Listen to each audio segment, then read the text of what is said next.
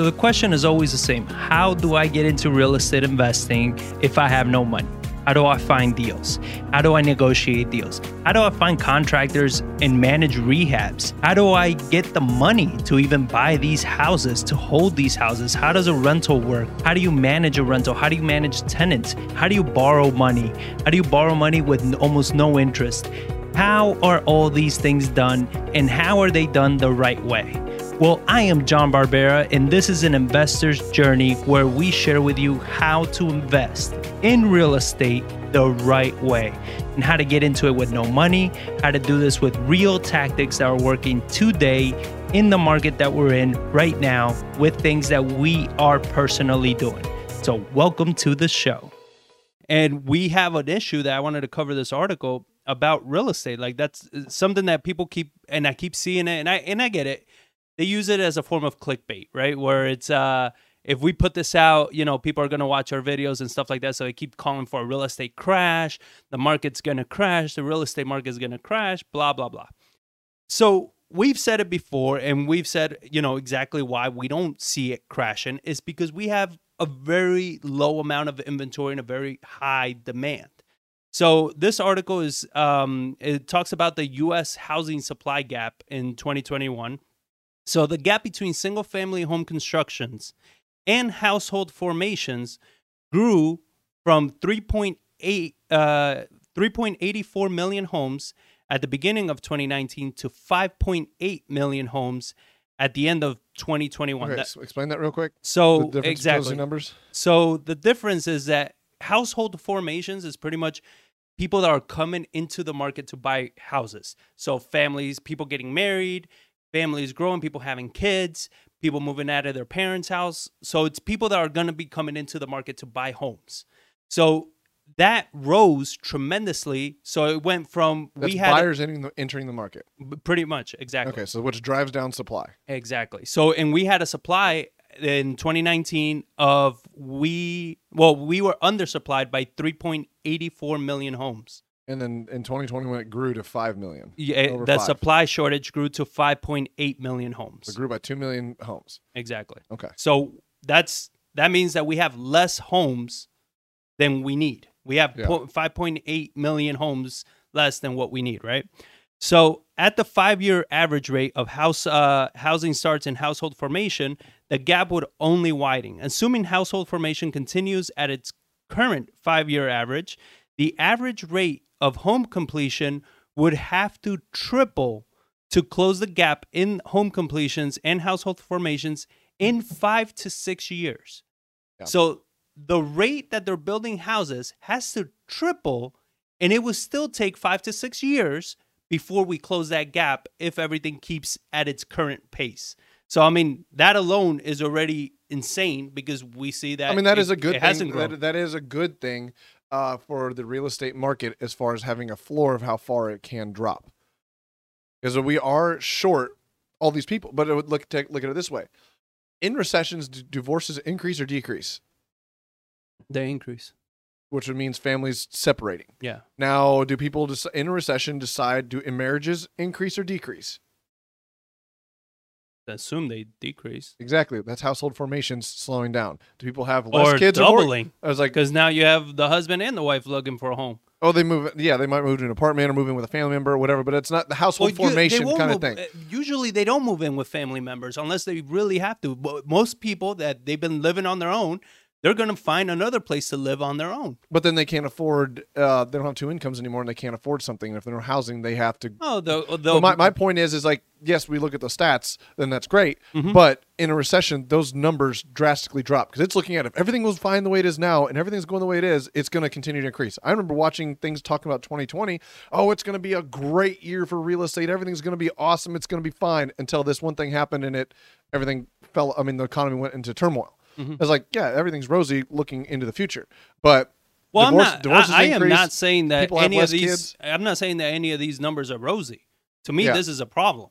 Like, this is not, a good thing. My biggest problem is like when you see prices increasing like this, and you see these shortages, and you see like it brings in politicians to create laws around it because it created such a problem for the masses that forces politicians to do something. Mm-hmm. So when you see real estate prices increasing at 20% for the past 2 years in a row, like that can't continue. And that will bring some form of legislation in there to try to solve that problem. And with these massive shortages, they're like, okay, what can we do to help solve the problem? And like, well, anytime you step into things, it causes more issues. The reason they're so short in housing is like it takes so goddamn long to build a house. Because I was just talking to an inspector yesterday at one of our new builds. He's like, they're undersupplied by 15 inspectors.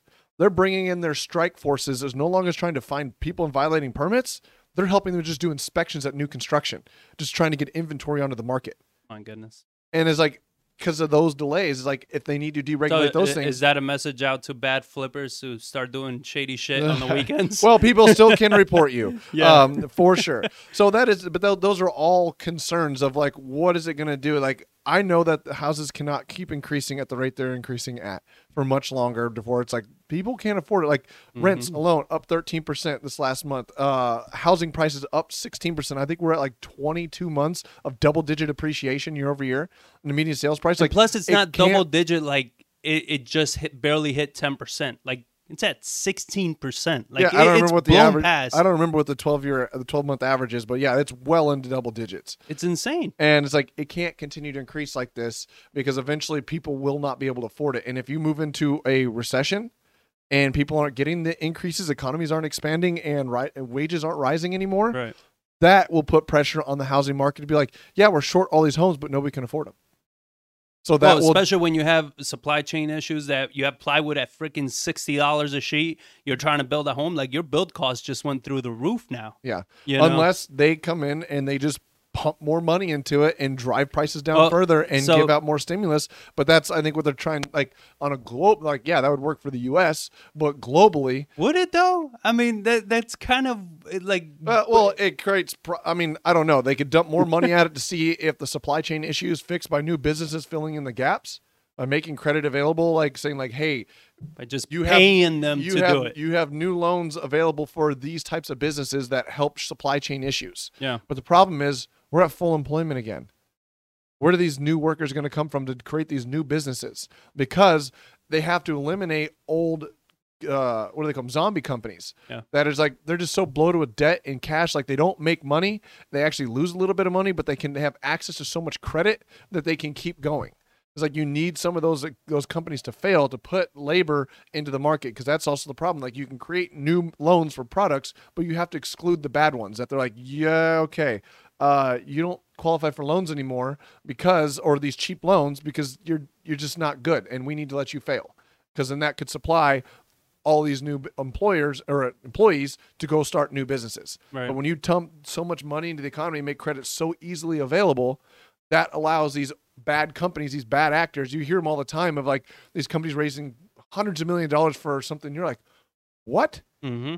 Well, we talked about this. I don't even remember which episode, but we talked about SPACs, right? Yeah, Which is what it's pretty much allowing companies that should not be going public under these SPACs. And it's like they don't even have a product that they're selling. Like they're selling the promise of a product at some point. That's like that. It's extremely weak reasoning to make a company public. Yeah, it's terrible. One of those podcasts I was telling you to listen to, and he's like, that's how you know you were like kind of getting into like bubble terror when it comes to SPACs. When somebody created a SPAC called Tesla. Yeah. Spelled differently, something like that, but he rode the curtails of Tesla. People Nikola. That's what it was. It was his first name. Oh, that's right. Yeah, Nikola. it was Nikola. So people like Nikola Tesla. That was like Tesla.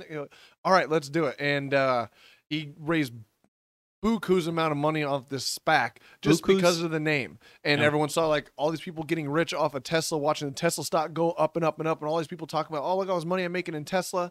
And they're like, well, I'm looking for that next big thing. And this Nikola thing, maybe that's a part of Tesla. And then he just made tons of money off of a SPAC that's like, this thing was worthless. And then it crashed and everybody else got left holding the bag. Yeah. So let's get back to the article, though, because it continues. It says, builders accelerated production, supply chain issues limit completions.